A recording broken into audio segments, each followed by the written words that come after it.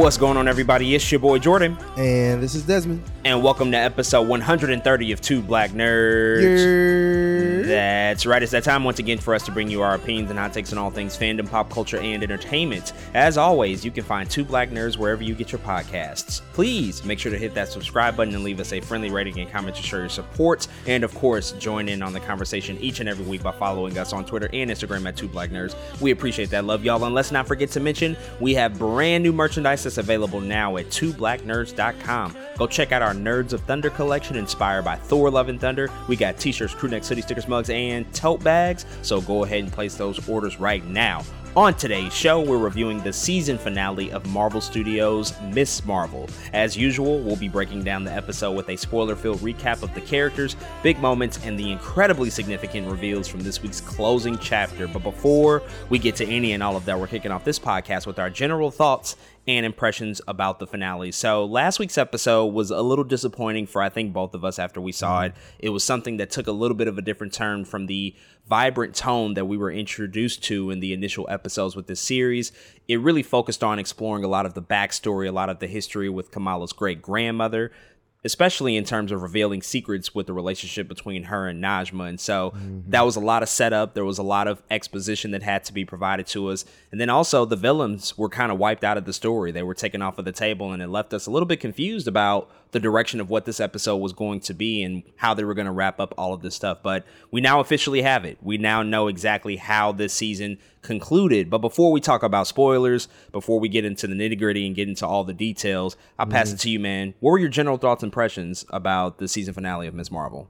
Yeah, man, everything you said was completely true about episode 5. And I think this episode definitely takes a turn for the better from what we've seen last week. I don't think it matches up to those first 3 episodes still, but I definitely think it would be right next to them in terms of mainly because it brings a lot of those things that we were missing back, to be honest. It is very clear that we're back in the States. We're back in New Jersey in this episode. And then again, a lot of those small town kind of Ms. Marvel things that we liked in those first episodes are back here. But unfortunately, there was a lot of work that was rushed, I feel like, for them to kind of get back in the swing of things after being apart for so long. So a lot of the things in the last episode that I feel like could have used a little more time did feel rushed in that sense. This episode also, by the end of it, is very obvious that the villains in this series are underwhelming. That's also a thing that's happening, but I think there was a ton of fun to be had in this episode. There's actually a lot of things that I did like coming out of this episode that I can say I enjoyed. I still think, acting wise, I think everyone did a good job. Even action wise, there was a lot of things I liked in this episode that I think we'll continue to talk about. But in all, I think this is a decent conclusion to Ms. Marvel. It's not amazing, but I definitely think it is important and very, very important. And again, we'll talk about a ton of that. But I think that being said, it is definitely something to pay attention to.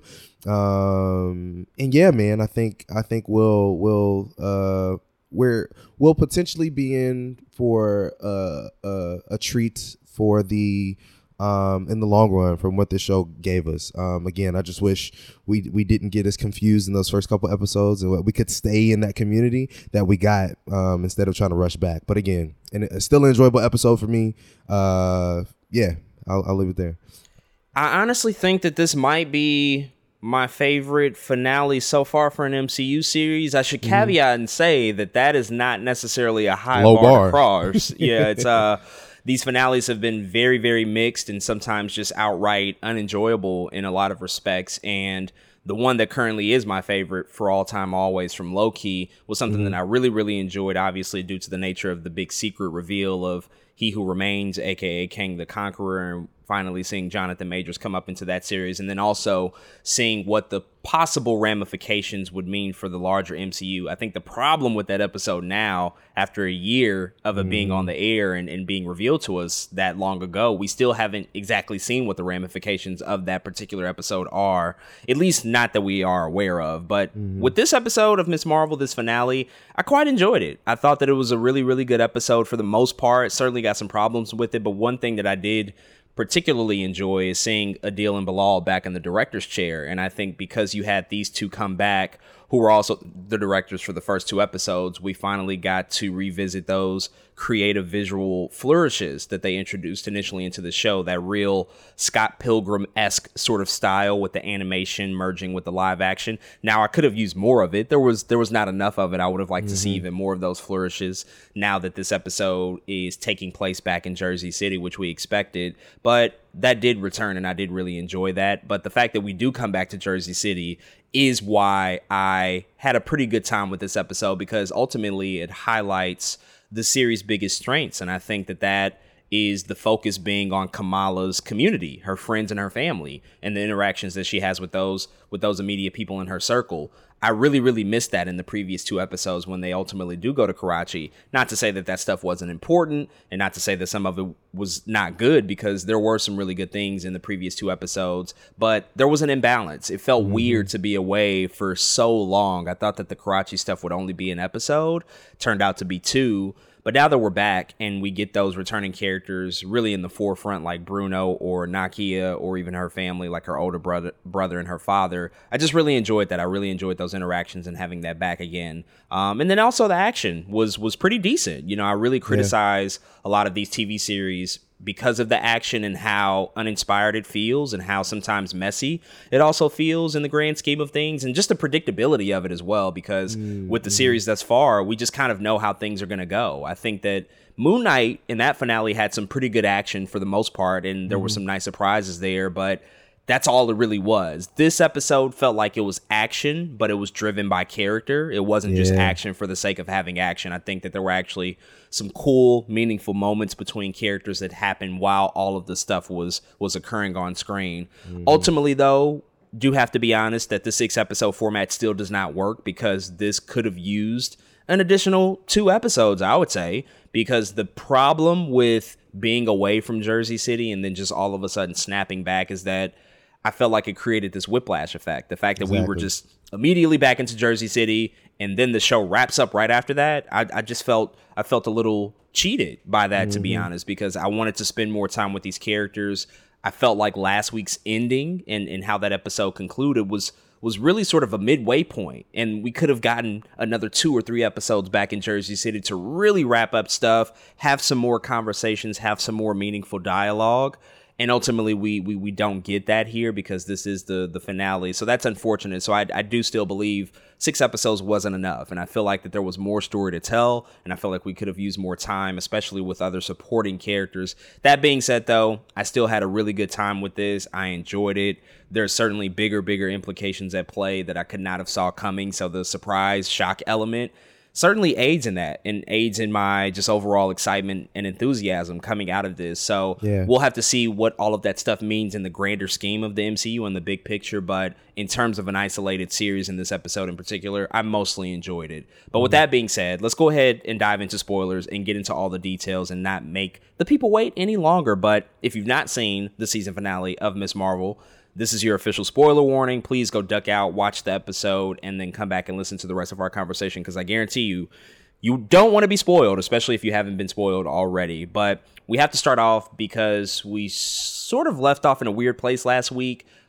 The episode from last week was very abrupt in how it ended, because Bruno and Kamran were at Circle Q and they were having a conversation and catching up, and then all of a sudden a robot from the Department of Damage Control appeared, and Kamran, his power, sort of in an uncontrollable state, because he doesn't even know like why he has this power now. It makes the robot malfunction and it explodes the Circle Q. And now we pick up with this week. These two are sort of on the run. The Department of Damage Control is certainly after them. They are in the subways of Jersey City, and Kamala and her family are back again here in Jersey City. Muniba and her have returned, and we actually get a pretty important conversation where Kamala reveals that she's the Nightlight, this weird superhero name that was deemed for her. But she essentially tells her family, like, I have powers. I'm that person that saved that little boy, 4 episodes ago or whatever it was. And we finally see their reactions, and it's mostly accepting. Like, everybody's like really proud of her. They're really happy for her. Obviously, her parents are a little bit worried, but her mother is more so understanding than even her father was in this instance. And I think that's primarily because of what we saw in the previous 2 episodes. But what did you think about just Kamala reuniting again with her family and being able to reveal this information kind of on her own terms to them, and then them being so receptive to it? Yeah, I do know a little bit of this is comic canon, where she tries to tell her mom about it, but her mom kind of already knows somehow. And so I think they kind of spread this to her family a little bit here in the TV show, where it becomes the same thing. I think it's really funny that they decide that her dad just always has phone on speaker, so that's how everybody else finds out too. But I love the family in this episode, man. The family of really all of it. Again, we've talked about before, people in the MCU just don't have families, and it's crazy that in this coming of age story, Kamala is able to one, to her family on her own time, but 2, that they're proud of her. I think that is the craziest thing to watch, in a TV show like this. It's like, dang, y'all proud of her. Even, we have Muniba there, and you see that her dad is worried, and she's like, but we trust her, right? Like, with a big smile on her face. I'm like, man, your mom is really excited about this, and not something I expected. I still wish we had a little bit better of a moment between her and Kamala to figure out, like, for her to be like, okay, you're a superhero means this, means this, means this. I feel like we never got that because of the way the last episode was structured, or at least even the episode before that was structured too. But I really just love, I think, this family dynamic, and I'm having a good time with it, and it does span, I think, on to the rest of what happens in the rest of the episode too, with the community, and it just all felt very warm, I think, in the moment, but also a good amount of funny, because that's how families are. They be on speakerphone too loud. So it was dope.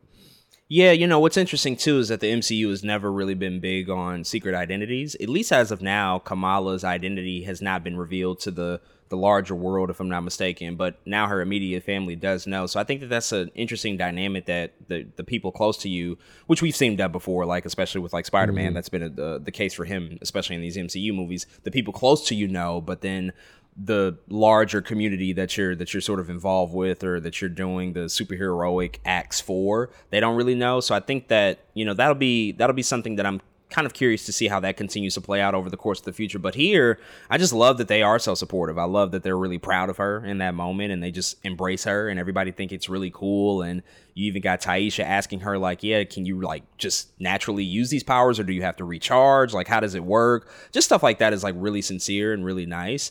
The ultimate sort of thing that would have made this even better is having a longer, I think, drawn out conversation with her parents, because there's just been so much back and forth between her and Muniba, and of course her and her father as well. And so I think solving that arc in a little bit more of a substantial way could have just, again, helped with the story of this episode. We do get a nice moment with her father towards the end of this, but I think that, something of a sit down between everybody might have been useful to like really just sort of address all the stuff that's happened up until this point. But we kind of had to just move along at a pretty fast pace. She just dropped the information, and they receive it, they react to it, and then we just kind of move on. I would have liked to see a little bit more conversations about what this also is going to mean for her, right? And how this is a dangerous thing to be responsible for, but we do trust you. I think just kind of illuminating more of like the apprehensive nature of what this might mean for this young teenage girl. But that said, I still think that this whole sequence was really well acted and really fun to just see them be so receptive to it. We also finally got the official reveal of the costume as well this week, which is something we had been anticipating, and we saw briefly in some of the marketing materials, but now we got the full unveiling of the costume, and her mother presents it to her as a gift. She's utilizing the scarf and incorporating a lot of elements that were slowly parsed out in previous episodes, but now it comes together to make this full costume. And I gotta say, it looks incredible. I think that this costume looks amazing on her. it's tough to pull stuff like this off, man. I think sometimes we take for granted as fans the fact that these things are really, really difficult to create, especially if you're doing it practically. And we've also seen a lot of CG suits lately, which don't always work. You know, I think in certain use cases they make sense, but sometimes they just come off looking a little bit too digital and too fake. But this is very much practical, and it doesn't feel like it's past the level of advancement than it should. Like, it's not like a super high-tech weapon, because it shouldn't be. You know, this is just a teenage girl, so it should feel somewhat homemade, but it still has a nice polished look to it, and the colors pop. So I just really thought the actual reveal of the costume and then seeing it in action here, it all worked for me really well.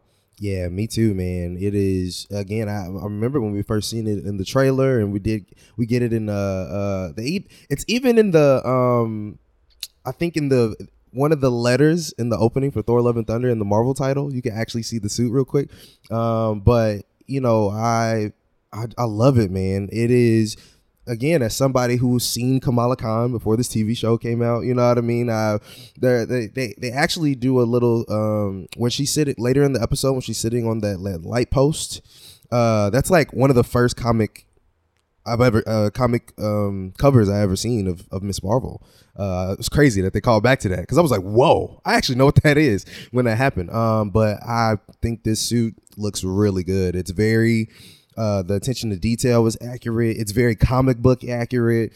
I love how each piece again, it's a very community thing, right? Like, her mom makes the suit, her necklace is the symbol on her chest. I mean, like, the scarf comes in the red scarves. Bruno makes the mask. It's just, I love how everything kind of comes together. And just as her mom was trying to make costumes in episode 1 for Avenger Con, here she is, you know, making her costume now for her being a real superhero. And I think that's just a really cool thing there, man. And her mom must be talented. I'm like, dang, did you make this yourself? Like, I wish I had a small detail where she was like, I stitched it and sewed it myself, or she got it down at the, I don't know. I just wish I had a little bit more detail how she came about the suit, but it looks great, and I love how it was presented as well. Yeah, in addition to the costume, we also get to see Kamala express and utilize her powers even more, you know, all the way up until the kind of the final moments of this episode. I know we've been a little sort of dodgy on the platform jumping element. Mm-hmm. They use that a lot. It's great that they actually, you know, started to finally add on to it. It makes sense, I guess, in the grander context of now having this entire series where that seemed like it was her only power for the longest time, but then we do get the sort of embiggening that happens at the end of this, which I do want to spend a little bit of time on later, but I just also like to see it practically utilized, you know, as she's moving throughout Jersey City. She's going from these different locations. You see her in alleyways. Like, every scenario that the costume was in, it just looked good. Like, whether it was broad daylight, in the dark, it just worked everywhere. You know, I think that they did a really phenomenal job. So much so that I feel like this will even look really nice on the big screen, because sometimes there's even that disconnect where something looks good on TV, but when you go see a movie and you have this huge silver screen in front of you,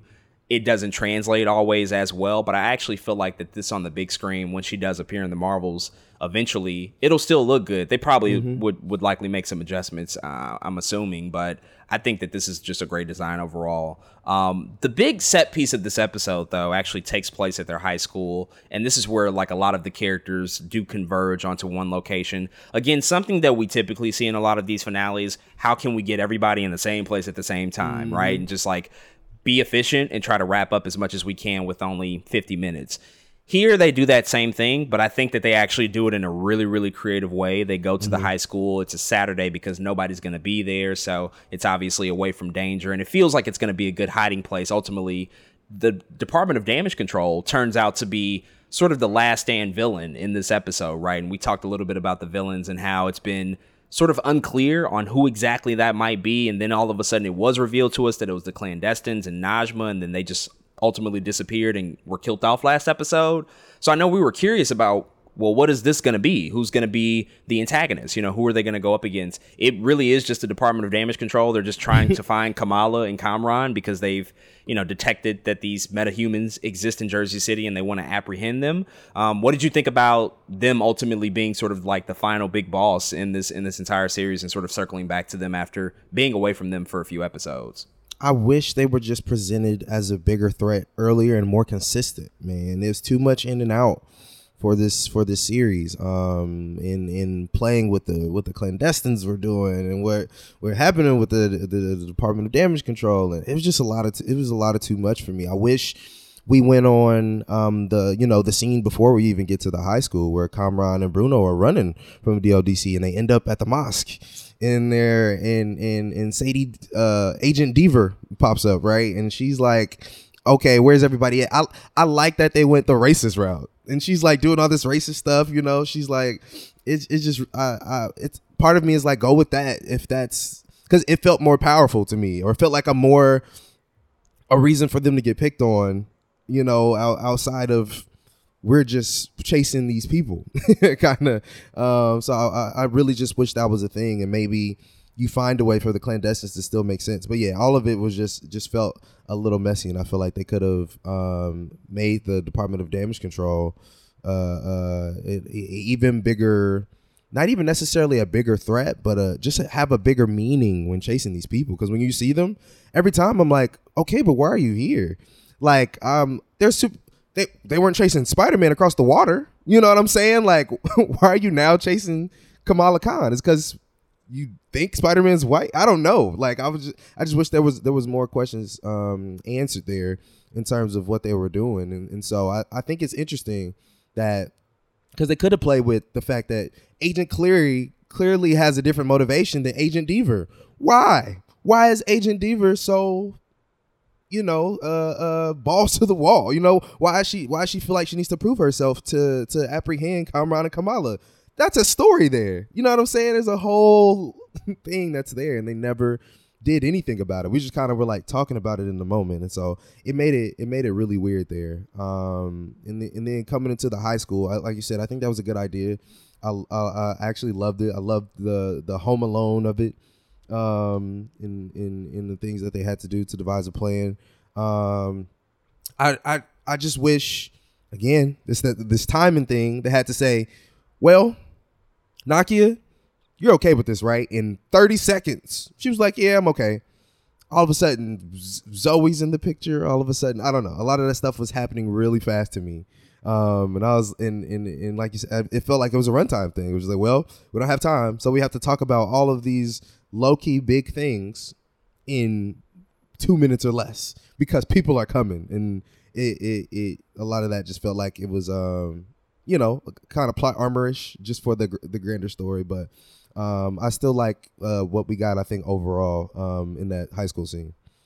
Yeah, Damage Control, it just, there were some gaps. It was just ultimately some gaps with who they really were, why they were so just persistent in capturing Kamala and Kamran even at this point in time. Like, yes, they're metahumans, and so you want to apprehend them, and maybe they're possibly threats, but I think that the interactions between Deaver and Cleary just were too far and few in between. We just didn't get to see enough of them, and they were completely absent for episodes at a time. And I think that whole utilization of them as the ones trying to capture these people, it doesn't really work because the proper legwork just wasn't established to make them consistent enough throughout the show. We did get a lot of them in the first 2 episodes, and if they just kept up that momentum with cutaway scenes that took us away from Karachi and back to Jersey City, that really kind of focused on Damage Control and them trying to find out information, and we're still kind of in the dark about Cleary and what his bigger role is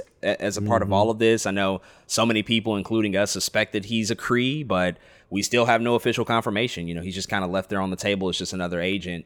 I don't know if they'll circle back to that in the Marvels, and I think that it was a nice, sort of way to have the group, and Kamala especially, have to, run away from something and unite and come together. Because it kind of reminded me, if I'm being honest, of, there's a certain section in the Marvel Avengers video game from a couple years ago where Kamala's like on the run. I think it's from AIM in that video game. She's on the run, and she's running through the city and rooftop jumping and all of that stuff. It reminded me a lot of that, and I thought that was cool. And this ultimately was just, it was fine, but from a story perspective, it just doesn't serve the overall narrative, I think, in a really satisfying way, because we just didn't get that much time with them. They were just kind of an opposing force, a threat, just a bunch of bodies, to sort of be there present.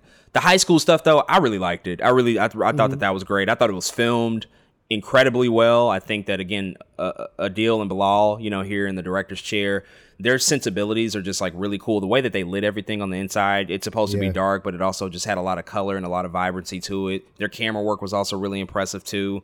And I just found that the action and the pacing of it was really nice, because just ultimately with the switching directors over the course of these episodes, something just felt a little bit off when you transition from one creative to another. And I think having multiple directors is fine. That's how most TV works. But these guys in particular, the way that they get the character and how it infuses with the rest of the world is something that I think is really kind of unique to them, at least with what I've seen so far out of these 6 episodes. But ultimately, we do see in this showdown with the Department of Damage Control, Kamala has to step up to the plate.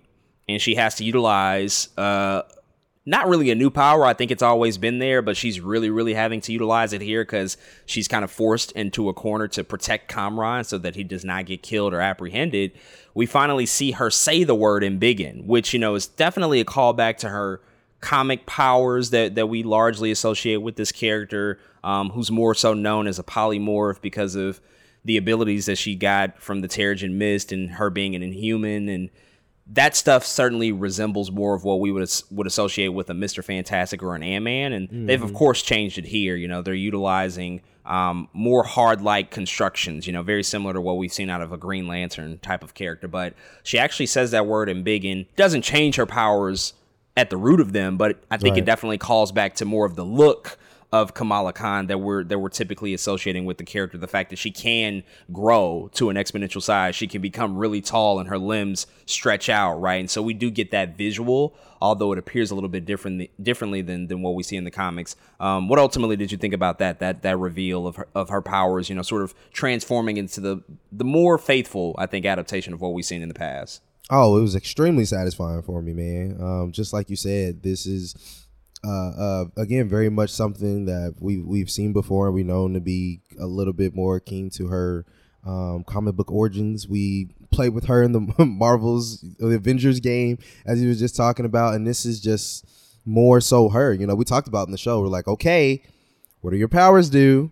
You keep jumping on floating lights. Like, is this it? You have shields and lights and stuff, and it's like, I think we seen her in Embiggen maybe another time, but it was like very small, and you know what I'm saying? But this is comic booky. I love it. This is the Kamala Khan that I'm used to. This is the Kamala Khan that I want to see. I love that she said it, because it's like, oh, okay, now we're getting down to the nitty gritty. Now we're knocking on the Miss Marvel, the real Miss Marvel territory that I expected to see when I was watching the show. And so I loved every bit of it. I think that they'll continue to surprise us in future things too.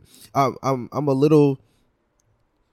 I feel just a little some type of way that they had to hold that back for so long, at the expense of not giving us as much in some early episodes, if that makes sense. Like, I wonder how that pacing is it always going to work like that? Is it going to happen earlier? But again, for me, I'm fine with it. I thought it worked here, especially, again, this is a week-to-week show. Maybe if it was like week 1, I would still be like, okay, but where's your powers at? But here, we finally got it, and it felt good to me, man. It felt good.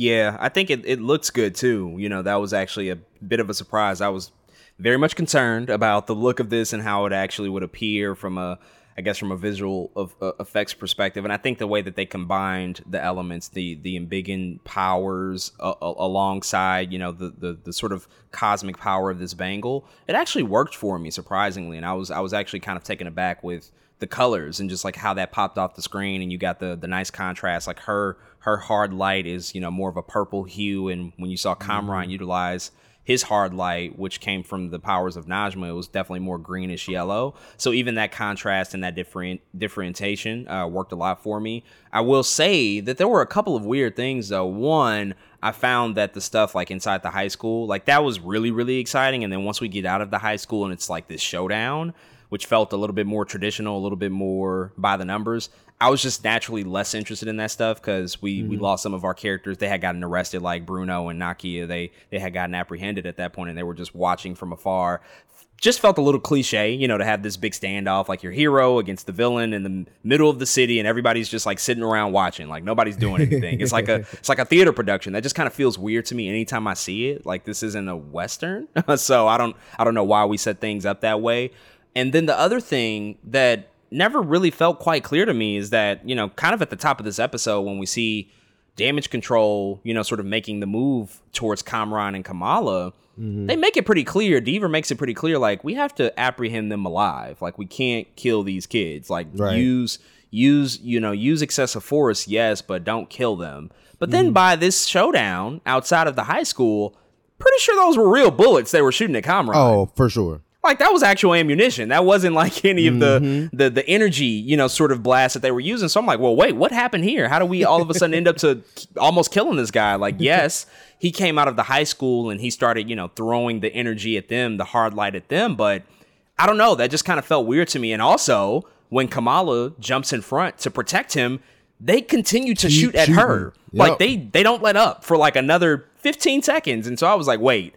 Now we're going to just off them like that, So that just kind of felt, there was a disconnect there for me where we didn't get like a moment, just a quick moment to see like, well, what's the rationale behind that? Because earlier in the episode, you made it very clear that you were not going to try to kill these kids. They were going to be taken alive, but now we're using real bullets out of nowhere. It was just a strange choice to me. I mean, I'm with you. They blew up a whole bodega, bro, of that children are in, that teenagers happen to be in. The lethal force is very confusing of what's happening, especially, again, when you do have these energy weapons that don't kill on impact. You know what I mean? Like, aren't these, not the cannons that's in their hand, but the cannons that are on the tank? Is that the same cannons from, like, Incredible Hulk? Kind of. They looked very similar. And so, like, even that wasn't made to kill him. It was made to slow him down and get him to change. Like, I'm trying to figure out why they didn't just use that against the shield that Kamala had up. You know what I'm saying? Why not just use that? I was like, damn, are they shooting at these niggas? Like, I thought the same thing. I was like, at any point in time, Kamala could accidentally drop the shield and bullets is going through these people. And so I thought I was just me, to be honest. I'm glad you brought that up because I was like, what is really going on here? And I kind of let it go later. And then the dude throws a tank at him. I mean, wow. It's interesting because the DODC, as they, again, make very clear, they're not cops. Like, so it's like, what's also that disconnect? What is the governmental regulation, you know what I mean, of the DODC? What can they do and can't they do? It's all very interesting. But either way, they are the ops at the end of the day. And so them using bullets, you can't say is the most surprising thing in the world. Cops kill kids all the time. But like, it's I don't know. Part of me wishes they made that political too. They shooting at these Muslims outside of a high school. You know what I'm saying? Like, it would have made more sense then. But like you said, in that moment, I was like, oh no. Y'all just said not to use lethal force. Deaver also said don't kill these kids, take them alive. And here we are using bullets. It's crazy. I don't get it either, but yeah, I'm of the same mind. Yeah, weird disconnect there. I did find it funny though. Maybe this is kind of cruel, but that moment inside the high school when Bruno interrupts like this really heartfelt exchange between Kamala and Kamran, you can tell that they're about to kiss each other. Ooh, awkward. And then yeah, that was very strange. I know Bruno, like, man, I feel bad for my guy. But when he comes into that moment and he starts to like dance and distract the agents, the Department of Damage Control agents, and one of them just fucking sideswipes him across the face, like just punches him really hard. And I was like, whoa, that just took it to the next level. Like, we are just like battering these kids and throwing them on the ground, like you say, using excessive force, but still wasn't lethal. And then all of a sudden, like, bullets are flying all throughout the streets of New Jersey in front of this high school. I'm just like, yo, this is kind of nuts. And it's also a little weird that a bigger deal wasn't made about it at the end. Like, yes, Kamala walks away as the big hero, but we saw that montage of like all the TikToks and everybody's so happy. And it would have been nice to maybe just see one like, yeah, yo, they are nuts. They were shooting at children. Like, can we talk about that? You know, I think really that could have been even if we just had that to just acknowledge it, that could have helped out a lot in that moment. But ultimately, this all ends. Deaver gets fired immediately from Cleary, which That also kind of shocked me that he just fired her outright. I mean, she did go behind his back and betray his direct order, and he immediately let her go. And I was like, well, she's out the picture automatically. Like, she had to have known that was going to be the case. I just, as you said, like, I just would have liked to see a moment as to why she was so persistent about moving forward and going directly against his direct order. We didn't really have any character information to support why she felt that way. I don't know if they were trying to hint at her being prejudiced, and maybe discriminatory because this is about a Pakistani Muslim community for the most part. They never really hinted at that, though. I mean, they talked about it, like, yes, like the implications of like people coming and surveillancing and going into the mosque and stuff like that, but not her directly, I don't feel like. So it just kind of felt a little abrupt that he just let her go. And his decision makes sense, but I think maybe seeing more from her perspective, like, yeah, why did she just automatically say, like, yeah, no, I'm still going to go after these kids and make this decision behind his back? Yeah, I think there's some weird setup even with her character happening. Because, again, if we're right about Agent Cleary and the Department of Damage Control, again, is a not, I don't want to say our side, not like that we're in the universe, but you know what I mean? The Department of Damage Control, we know it's going to be in She-Hulk. We know they have Abomination. You know what I mean? Like, they feel it's really only in the show that I felt like, damn, I don't know about these guys. You know what I mean? And so I wonder if they're just setting her up for some kind of organization outside the Department of Damage Control later on down the line. You know what I mean? Especially if the Department of Damage Control is on our side. If Agent Cleary is a Skrull or something like that, in my mind, he's on our side. You know what I'm saying? So it's just, I don't know. It's very curious. I wonder, I feel like we'll see her again. Again, Sadie Deaver isn't, she's not a small actress to me. Again, after seeing her in every like episode of Orange is the New Black, she's not a small actress to me. And it feels like you used her in 2 episodes. So I don't know. I feel like part of me feels like throwing her away is also too fast, in that she could also make a return as, again, a part of some other organization in a Miss Marvel season 2 or something like that, against, again, the Department of Damage Control. Could that other organization possibly be Thunderbolts? Maybe she joins like a covert organization and becomes a part of that, because I think there's going to be some connective tissue, at least with like Thunderbolts and what we see with some of those characters you just mentioned. But also, I think it's hard to say because we also don't have confirmation as to whether or not this series will continue. It appears as if it would, and I stand by what I said a couple of weeks ago, that I think that probably more so than the other series, this feels like there's going to be a season 2 without a doubt, even though they haven't officially announced it yet, just because of the loose threads that are there with her character included, but also with these other folks, as we've, sort of pointed out a little bit earlier, in particular, Nakia and Bruno, who I just want to spend a little bit of time talking about, Kamala's inner circle, her best friends. First, Nakia, we do get the reuniting of her and Kamala after they had a little bit of a falling out in episode 3. That was really the last time we saw her character, and she was not happy because of Kamala withholding this information about her powers. And they do resolve it very, very quickly here. They just kind of meet and have a quick exchange, and they don't really take the time to have a conversation about it. I think due to the nature of the story and where they were, like, they're not going to have a conversation while they're planning this attempt to stall the Department of Damage Control to get Kamran out. That makes sense. But as we continue to go back to having maybe an additional episode or an additional 2 episodes to really deal with the fallout of that.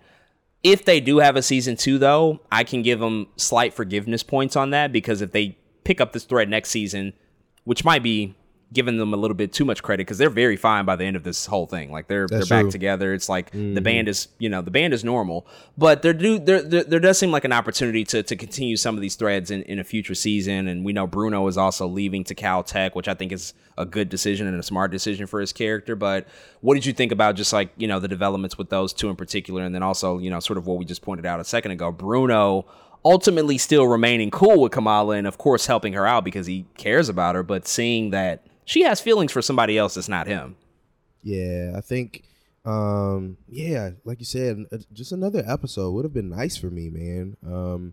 Because, like you said, is the nature of what was happening at the high school. They had to talk about it really fast, and it feels like and sometimes in these shows, instead of talking about it, it somehow gets resolved by by something they're going through together. You know what I mean? It's like, oh, we can talk about this thing now, but let's talk about it later. Action happens. We bonded through the action. Now we're happy and together again. And again, that feels like in this episode particular that it was just a lack of time. Like by the end of it, they're just all good. There's a moment where Nakia and Zoe are talking, and that even feels like a moment where Nakia kind of flipped a switch in her head too. Like she's okay with this kind of type thing, and I don't know. But she never really talked to Kamala about what she learned from Zoe. Like there's just things in there that just like, dang, give us some moments, man. Give us some character moments between these people for them to talk to each other and discuss this. I wish I just had, again, a little bit more of that. But I love by the end of this how Nakia is like telling them how to lock down this mosque. She like, these are the plans. We need something right here, something right here. And again, it feels very much like season 2-ish, man, where they're locking down this mosque and maybe the changes they're making to it are going to come important, later down the line. It's starting to feel like a base for Kamala and Nakia in some ways. And I hope we do see that and get that community again in that way. Bruno, man, first and foremost, Kamala got hoes. It just is what it is. It just is what it is, man. We got all three in this episode again. She called one of her hoes to bail out another one of her hoes.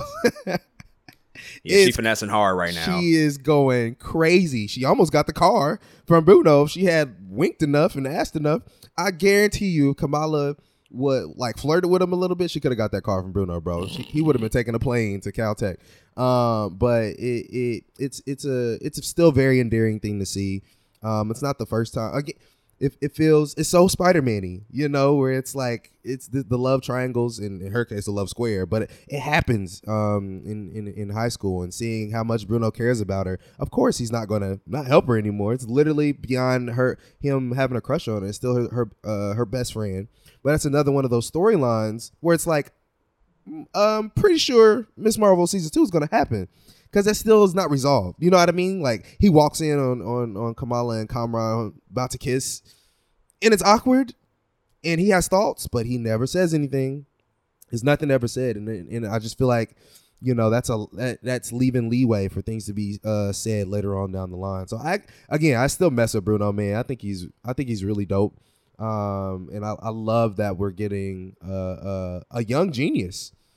That we lost such a big one in Tony that I love that we're about to have an influx of them, right? We know Riri is coming in Black Panther. Like, hopefully we use Bruno though, because he's not as he's not as super right now, right? He doesn't have the things that other people have. So I like how right now he's just this on the ground teenage genius. He's like it's like take the genius out of Peter Parker and split them, and you kind of have like Miss Marvel and Bruno side by side kind of type thing, and with him as the best friend. He's the Gwen Stacy to her Spider-Man, kind of in a lot of ways, man. And I like that though, because again, it allows for more story development down the line. So we'll see what happens with Bruno, man. Yeah, he really takes it on the chin every single time. And I'm just like, I really want better for you, my guy. I want so much better for you, because you just sit here and you eat these licks like they're nothing, and you just keep moving forward. I got to commend him for that. But yeah, ultimately, I want to go back quickly just to the Zoe thing. Very strange that she just all of a sudden ended up there, and that conversation that she did have with Nakia, very brief, and she just sort of acknowledged like, yeah, Kamala saved my life, so that's a person that deserves to be helped. And I'm just like, how did we get here? You've been completely absent for 5 episodes. Like, you were very much exposing this girl back at the opening episode, and leveraging that moment, for your own self-gain and fame on TikTok, I guess. And, it's cool that she come back to help at the end, I guess, to really leverage social media, which makes sense considering their age. Like, I like that element of it. Mm-hmm. Her being the way to get there just felt a little off, just because of her quick pivoting to all of a sudden being on the side of Kamala. But maybe,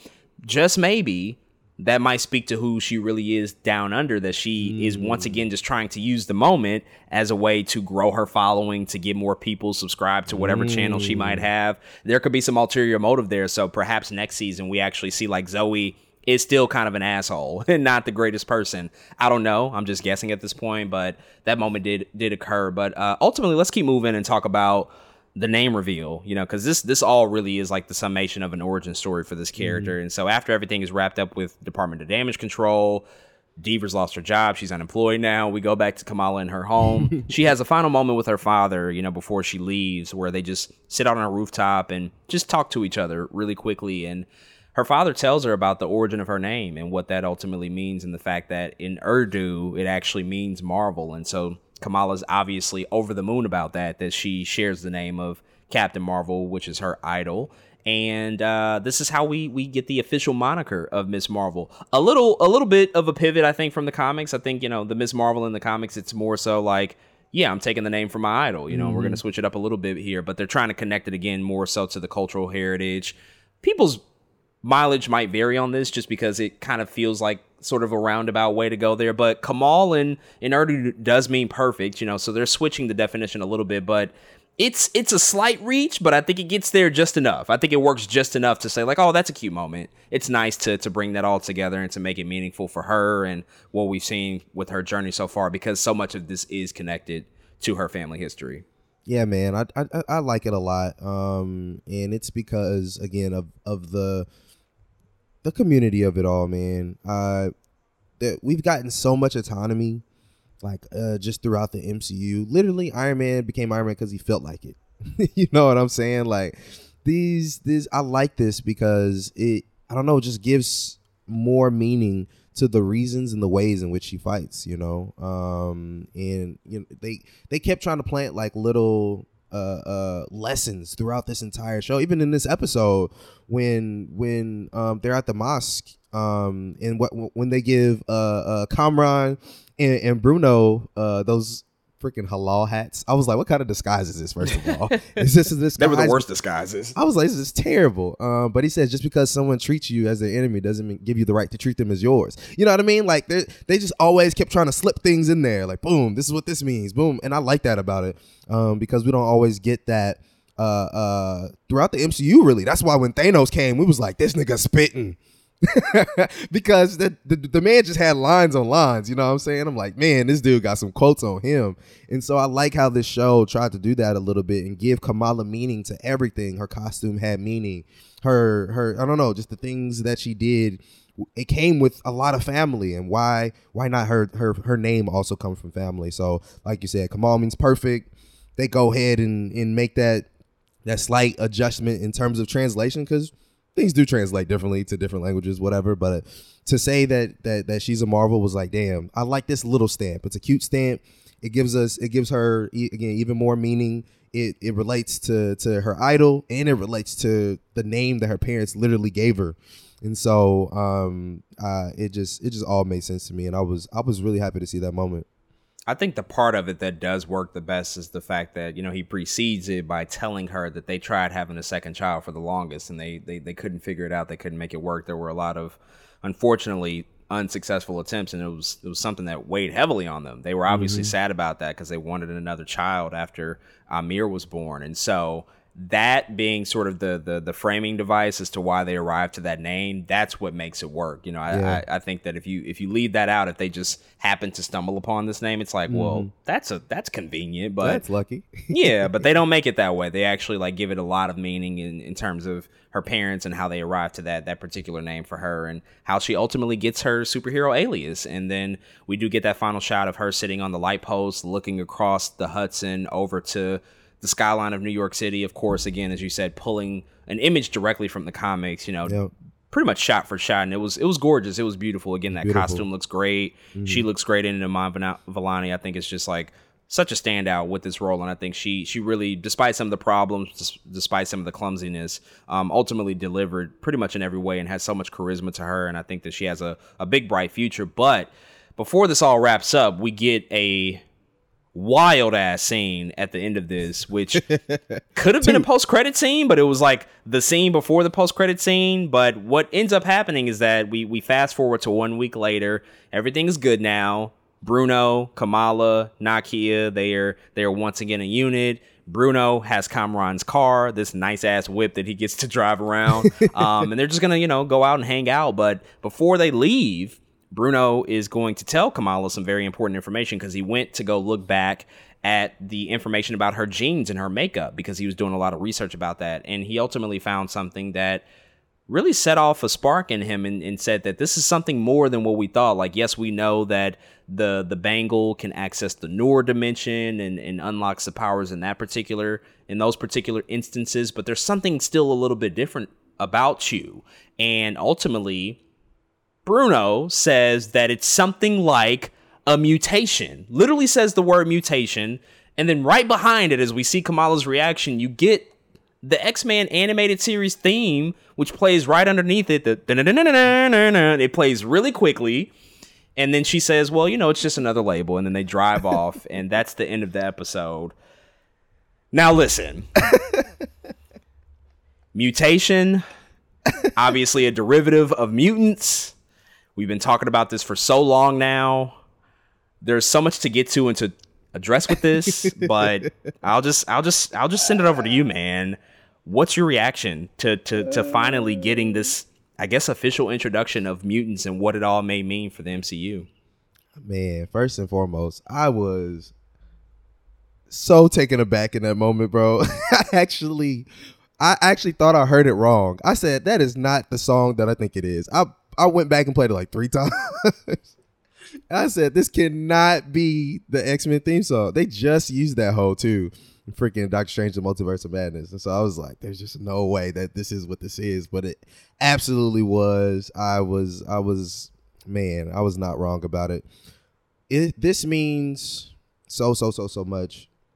First and foremost, in the Inhumans of it all, we know in the comics Kamala gets her powers from the Inhumans, or specifically from Terrigen Mist within Inhumans. We know Agents of S.H.I.E.L.D. There was a huge storylines within Inhumans. We just seen Black Bolt in Multiverse of Madness, who is supposed to be the Inhuman, the guy. And in this series, we speculated so many times, like, is it Terrigen Mist that's surrounding her body? Like, what is happening with this bangle, man? And they never really would explain it 100%, but I always feel like there was something Kree to it, just because, again, the bangle still, we'll talk about that later too, is still, I'm pretty 1,000% now it's a Kree bangle, but it was always just, I was always just very curious on how we're gonna make Kamala more super than this thing that's on her arm. And so what better way to do it than to make her a mutant, which actually makes a ton of sense in the grand scheme of things. I think it's very clear that, like, Kevin Feige and the MCU camp are like, we don't know about these Inhumans, man. Like, the Inhumans and mutants have so much in common to where I think at this point in the MCU, I think they made a decision that was to one, carry on something that we know it had to come at some point. The mutants had to happen at some point, but what better way to introduce it than with a girl going through adolescence or puberty, I should say, which is the very thing in which the X gene seems to pop up. That very same age, right? That very teenage age in which the X gene is known to come to light. And so again, I just after having time thinking about it, I'm like, damn, that actually makes sense. But the thing about it, when you get to the end, you're like, we spent this entire time with a mutant? I don't know. It's a very interesting thing to think about, and a very interesting concept to think about, because what I don't know. I just don't know how they carry it out in the future now. And there's, like you said, there's so many things to talk about and so many questions, because now it's like, have mutants been here the entire time? Is this the events of the blip? Have they been in hiding this entire time? It's very clear that when Kamala says mutant, it's probably just another label, that it hasn't been used yet. She's like, oh, it's probably just another, because if not, it'd have been in the news, right? She would have been like, a mutant, oh, don't call me that, or something, you know what I mean, or something. And she's very like, it'll just be another label, which first and foremost is very wise of her to say. But again, it's also like, so what does it look like then? If you were among the first, or among the hidden, or people who don't know this is happening, how does this work? And so again, at first I was very taken aback, but in thinking about it and just sitting with it, it actually makes a lot of sense for me, and it actually adds a lot of gravity to what this TV show I think brings to the MCU. We talk about the importance of these shows all the time and whether or not they're necessary. Well, this feels very, very necessary considering this development.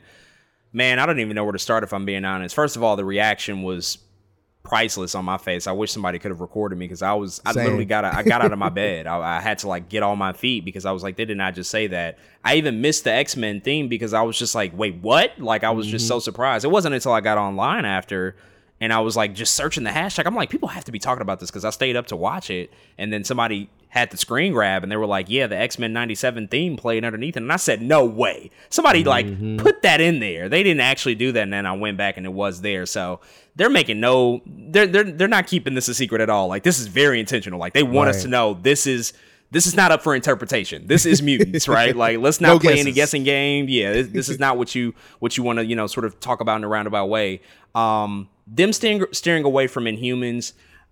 Listen, I think it makes sense. I think the only reason Inhumans were ever on the table for Marvel Studios in particular was because at that time mutants weren't on the table. Right. Mutants were still over at Fox. They were still utilizing those characters, making the X-Men and Wolverine movies. So Marvel, at that particular time when they were, rolling out Phase 2 and Phase 3 and they announced that Inhumans movie, I think it was in an attempt to introduce superpowered beings who were, sort of born that way or come from descendants of people that had metaphysical abilities or superpowered abilities, to introduce just a new race into the MCU. Obviously, we know that Inhumans movie never happened and got turned into a TV show. There was some weird stuff going on between Marvel TV and Marvel Studios. Ultimately, it fell out of the purview of Kevin Feige, and that was off of his table. And patience is a virtue because, lo and behold, we now have the mutants who are coming to the MCU, and it's just so nuts to me. And it's probably very intentional that this episode is coming out a week and a half before San Diego Comic-Con next week, in which we know Marvel Studios is going to be present with a Hall H panel, which is almost 3 years to the day after Kevin Feige first officially announced that mutants are coming. He said it back in 2019, and here we are 3 years later, and it actually manifests in this episode. And it's wild. It's just so wild what the implications of this could mean. Like, I don't want to overstate it because a lot of these things, as we see in Phase 4, and we've talked about this, we're just curious about what's the roadmap for how long it's going to take for these things to actually come true. These promises that they provide to us. Like, there's so many loose threads now. Like, there's so many things that presumably may be resolved, but we really don't know. Like, even if you go back to the first TV series with WandaVision, there's a whole nother Vision out there somewhere, and we have no idea what that might mean. That's just like one example. There's a ton others. And so I don't want to overstate it and get too ahead of myself, but by and large, we know how important mutants are to the grand scheme of all of this stuff and how influential and impactful those characters will be when they're ultimately introduced at large. But I think all the questions you raise are very much on the minds of all of us. Like, what does this mean exactly? Have they always been here? Did some event trigger it and now they are slowly but surely popping up? Will Kamala be an X-Man? Will she be a part of that team? Is she going to go to Xavier's school for the gifted children if that thing is in existence, or if it comes about in the future? Like, there's so many things about that just seem a little bit unsure that I think they will obviously address in the future at some point. But it's just like, when is kind of my big question. And I think because this episode comes out a week and a half before San Diego Comic-Con, I have a big feeling that we're going to get a lot of clarity on what that might look like, on top of the fact that we know this X-Men animated series is coming out very soon here as well. Yeah, I now think that the decision for them to be at Comic-Con is not for what's necessarily, happening in the next 2 years, which of course is what we're looking for. I think it's like, all right, y'all, This they knew. They were like, this Ms. Marvel ending is gonna blow people's socks off. We gotta show up to Comic-Con. We can't not show up to Comic-Con. Like, it feels like it's more a reaction to the end of Ms. Marvel than the other way around. And so I'm really excited for that to happen. I actually had that very idea that Kamala, being as young as she is, somehow they can't just call her a mutant and she never meets another one. You know what I mean? Like, I feel like at this point there has to be something, and where she does go to at least for a little bit. She has to meet Professor X. You know what I mean? Professor X tries to recruit her. He knows that she's a mutant and something like that. But it also, I have a huge theory, which could be so far off. But I have a feeling Kamran is going to be one of the earliest members of the Brotherhood. I just feel like that's going to happen.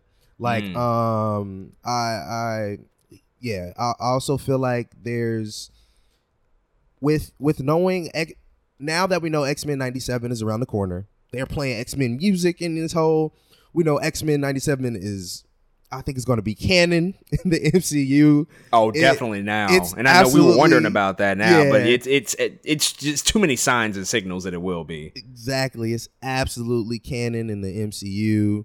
And I definitely think that like you said, we're going to get a lot of answers at San Diego Comic-Con, but I think that show is going to be more important than ever. I think a lot of people who had no intention of watching X-Men 97, they're like, oh, it's just a X-Men animated series again. Here we are again. Now it's like, no, niggas.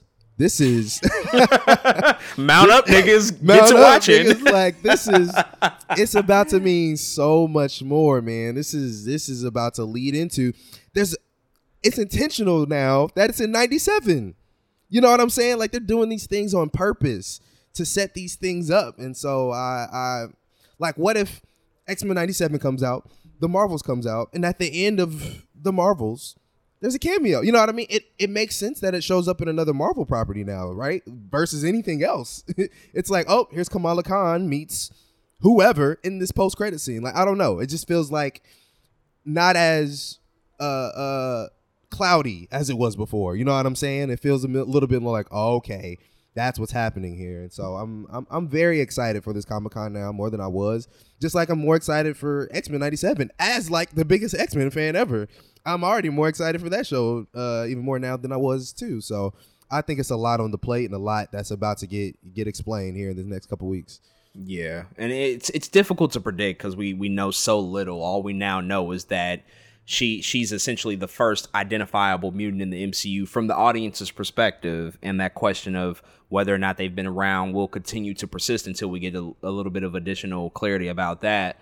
What I am a little bit hesitant about, if I'm being honest, and you it's sort of this thought and this idea was brought upon, your idea about Kamran possibly being a part of the Brotherhood, which could be cool. I think that I mean, there's definitely some leeway there, and there's some roadmap there that they could lean on that and leverage that, considering the fact that he seems angry. Obviously losing his mother, that's hurt him a lot, and he could be influenced by, maybe a more powerful force, a more influential force, and be impressionable in that way. I just hope that, now that Kamala has all of a sudden now become a mutant as opposed to an Inhuman, as we saw in the comics, at the end of the day, whenever we do get like more mutants and we start to see the team start to come to fruition, whenever that is, I do want a lot of those classic characters. I do want a lot of those people that we mostly associate with X-Men or with the Brotherhood even. Exactly. And yes, we can absolutely throw in some new people. That's what mutants have always been about in the comics. Like, they're literally their own race. There's thousands of them. So you can play with all sorts of new characters and new iterations of the team. They've even done that already with the Avengers in these movies. Like, a lot of people who've been a part of the Avengers, quote unquote, like, weren't necessarily Avengers in the comics. So right. I'm not, very strict about it, but, let's not.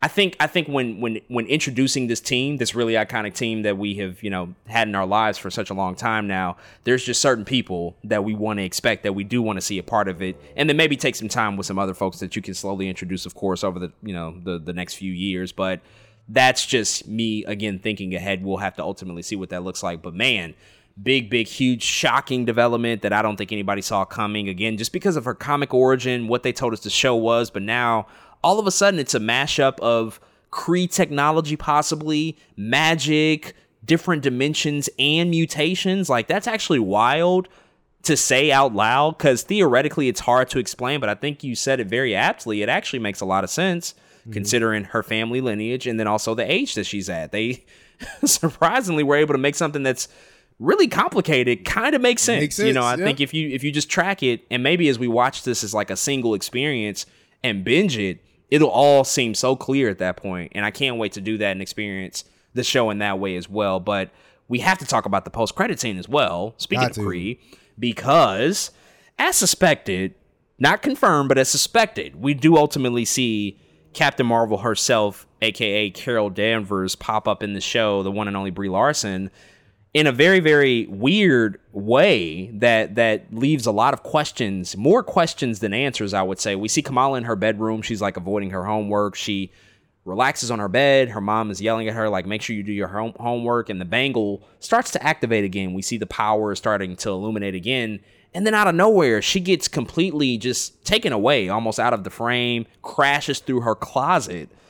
But she doesn't come out on the other side of the closet. Carol Danvers comes out on the other side of the closet, noticeably without the bangle on her arm. And she looks around. She sees all these posters of her, all this artwork of her. So she's just like, oh, no. Very strange, very confused, like I think we are as an audience. What happened here? Did they swap bodies? Is Kamala now as Carol Danvers? Like they've, sort of swapped, I don't know, consciousness, or just, they're in different places now. Like what is happening here? Because they don't directly tell us. And we also know that this is going to presumably lead to the Marvels, because we do get that in title card that says she'll return. But what's going on here in this moment? Yeah, man, it's all we can do is theorize until it actually happens. And so, in the comics, before Captain Marvel, there was Mar-Vell. And Mar-Vell eventually comes into contact with the Negabands, a Kree wrist weapon thing that allows him to go in and out of the negative zone. And so I think this is a version of that, where the wielder swaps with another person. What's interesting about this is, I think in the comics, the other person had to have the other band or something. I don't know how it worked specifically, and we can see clearly here that Carol Danvers does not have the band. So I'm wondering which ways did they change this? We know very much at this point. It's like, no, these are very Kree bands, because it wouldn't just be Captain Marvel for no reason. It's very much Kree bands. But what the science is to it, I'm very curious myself. When they swapped, I wonder if now Kamala's in the middle of some Kree Skrull war in the middle of the galaxy or something. You know what I'm saying? Like, what happened to her? Or is she in the negative zone or something, where where we seen her visions happen in like those first couple episodes, and she's going back and forth? Is she in that zone now? I don't know. But what I love so much about this is this, just like we said about the mutant stuff, to me makes this almost a must watch, because this is the first MCU show where I think at the beginning of the Marvels, this is how the movie starts. It's probably going to start from Carol Danvers' point of view, and she's going to be like, how the hell did I get in this bedroom full of posters of myself? And I love that about it. It's like, oh shit, like she's in a whole completely different place than she was before, and now she has to figure out what the hell's going on. And so I think it's really interesting, man. It's a very, very interesting way to leave it. This is another costume that I actually love. Regardless how, we all feel about Captain Marvel, I actually always have loved her suits. I think they do a good job on those suits too. Personally, I think they look really good, and this suit that she has here also looks really good to me. Now I'm looking at the Marvels like, damn, I can't wait to see these costumes, especially Spectrum and Photon. I think they're going to really kill it in the costume department. But again, I actually love this scene because it just feels like the most connected we've gotten almost out of this entire phase, to be honest. It's like, oh shit, this is a direct tie-in in how the movie is probably going to start exactly like this. And so again, for that reason, I absolutely love it. And probably the first time that Carol Danvers makes an entrance, and I'm really excited to see her. Like, I'm not gonna say I wasn't excited to see her other times. I was like, okay, Captain Marvel's here. But this time I'm like, oh shit, Captain Marvel's here. Like, there's a difference in tone when I say it now. And so I thought it was a really cool way to end the TV show.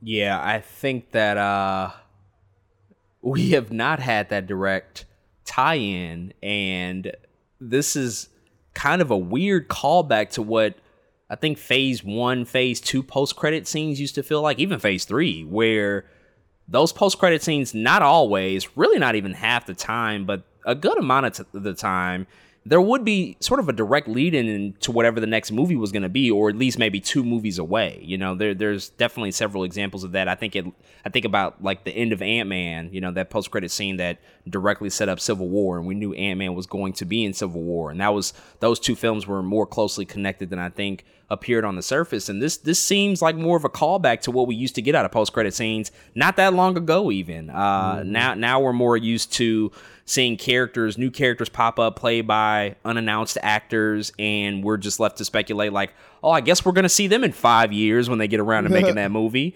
Right. But no, that's not the case here. We always knew that Kamala Khan was going to appear in the Marvels. That was confirmed a long time ago.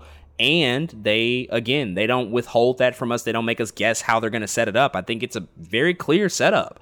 And if I had to take a guess, I do think that it's just simple position switching. Kamala is now wherever Carol was, and Carol is, you know, now in the place that Kamala was in her bedroom. And that's going to lead us into that next adventure because, like you said, the movie might start off with Kamala and we see her wherever she is, whether it's Negative Zone or somewhere in space on a different planet, right in the middle of a war. I don't know, but I think we're going to probably start off from her perspective. Yep. And it also directly kind of sets up the fact that, like, yeah, Carol's back on Earth now, which we know she doesn't come to Earth that often, which could lead to that direct interaction that she'll inevitably have with Monica Rambeau, you know, because we know that they'll have to cross paths at some point too. So she might lean on that character in particular to go find out more information. Did Monica go to space at the end of WandaVision? We didn't see her go to space. They implied it. They implied it that she would, but we don't know exactly. Or she's about to hit up Agent Cleary.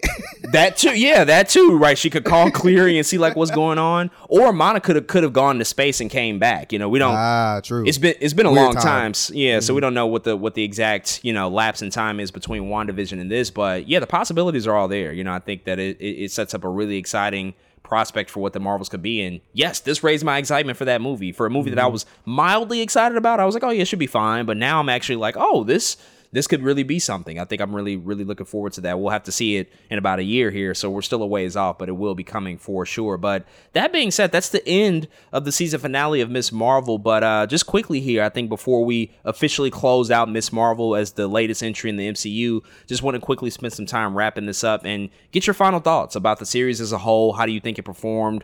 What do you think it did in terms of setting up this character and what the future might hold for her, obviously with these bigger implications at play? And then just, you know, lastly, where would it rank, you know, amongst the MCU Phase 4 TV series that we've gotten thus far?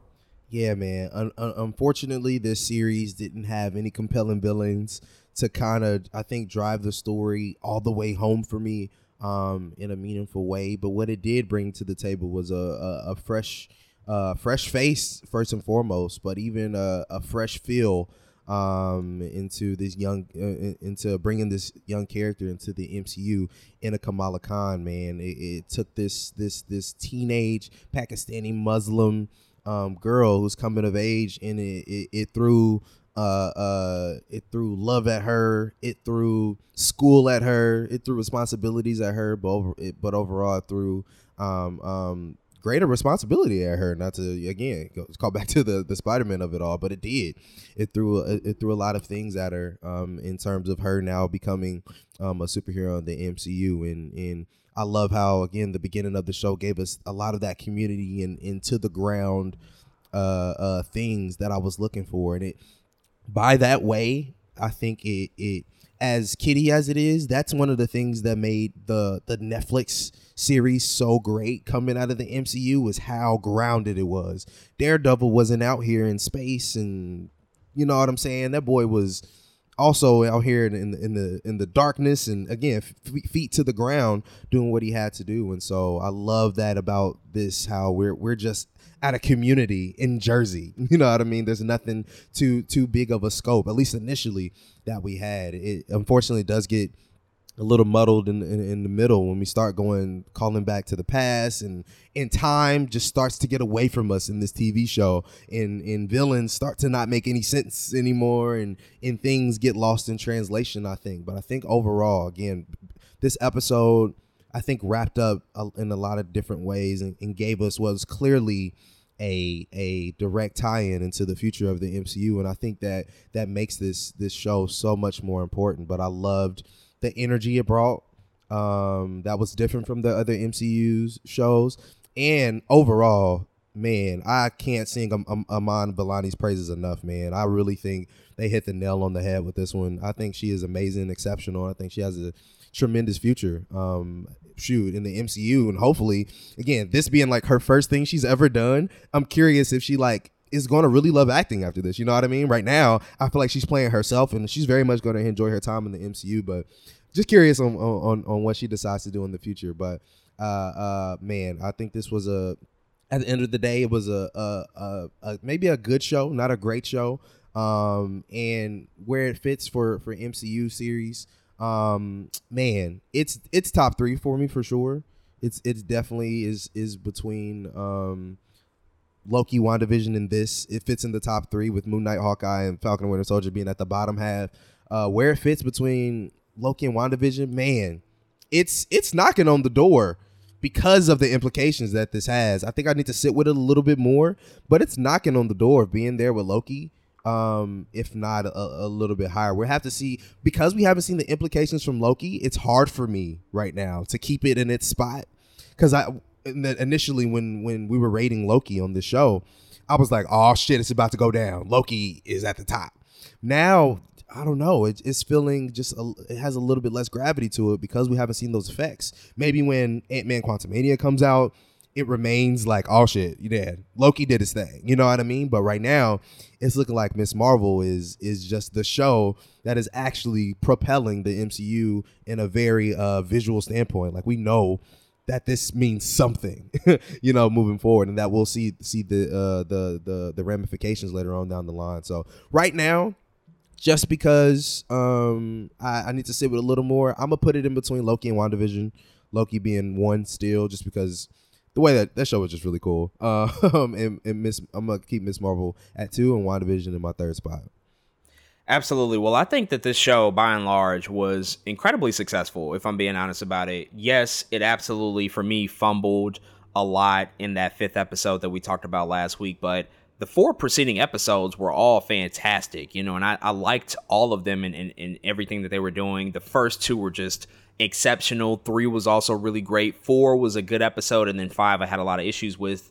And then they came back to 6 and rounded it out in a way that was compelling enough and I think satisfying enough within the context of what they have with 6 episodes. Of course, wanted more. Of course, wanted to have a little bit more time and opportunity with these people. But I think that they did about as well as you could do in this 6 episode format, that they've showcased how well this character was integrated into the MCU. I just absolutely adore how this person, this young teenager, is in this coming of age story, and along the way is really learning about her family history and learning about her identity, while also looking up to these superheroes and really having that perspective of what we are as like fans, how we look up to these characters so much and we adore them and we talk about them and we communicate, you know, our feelings and adoration about them. I think all of that stuff is just so relatable, even though she is younger than us in particular. And so that stuff just really stuck out to me.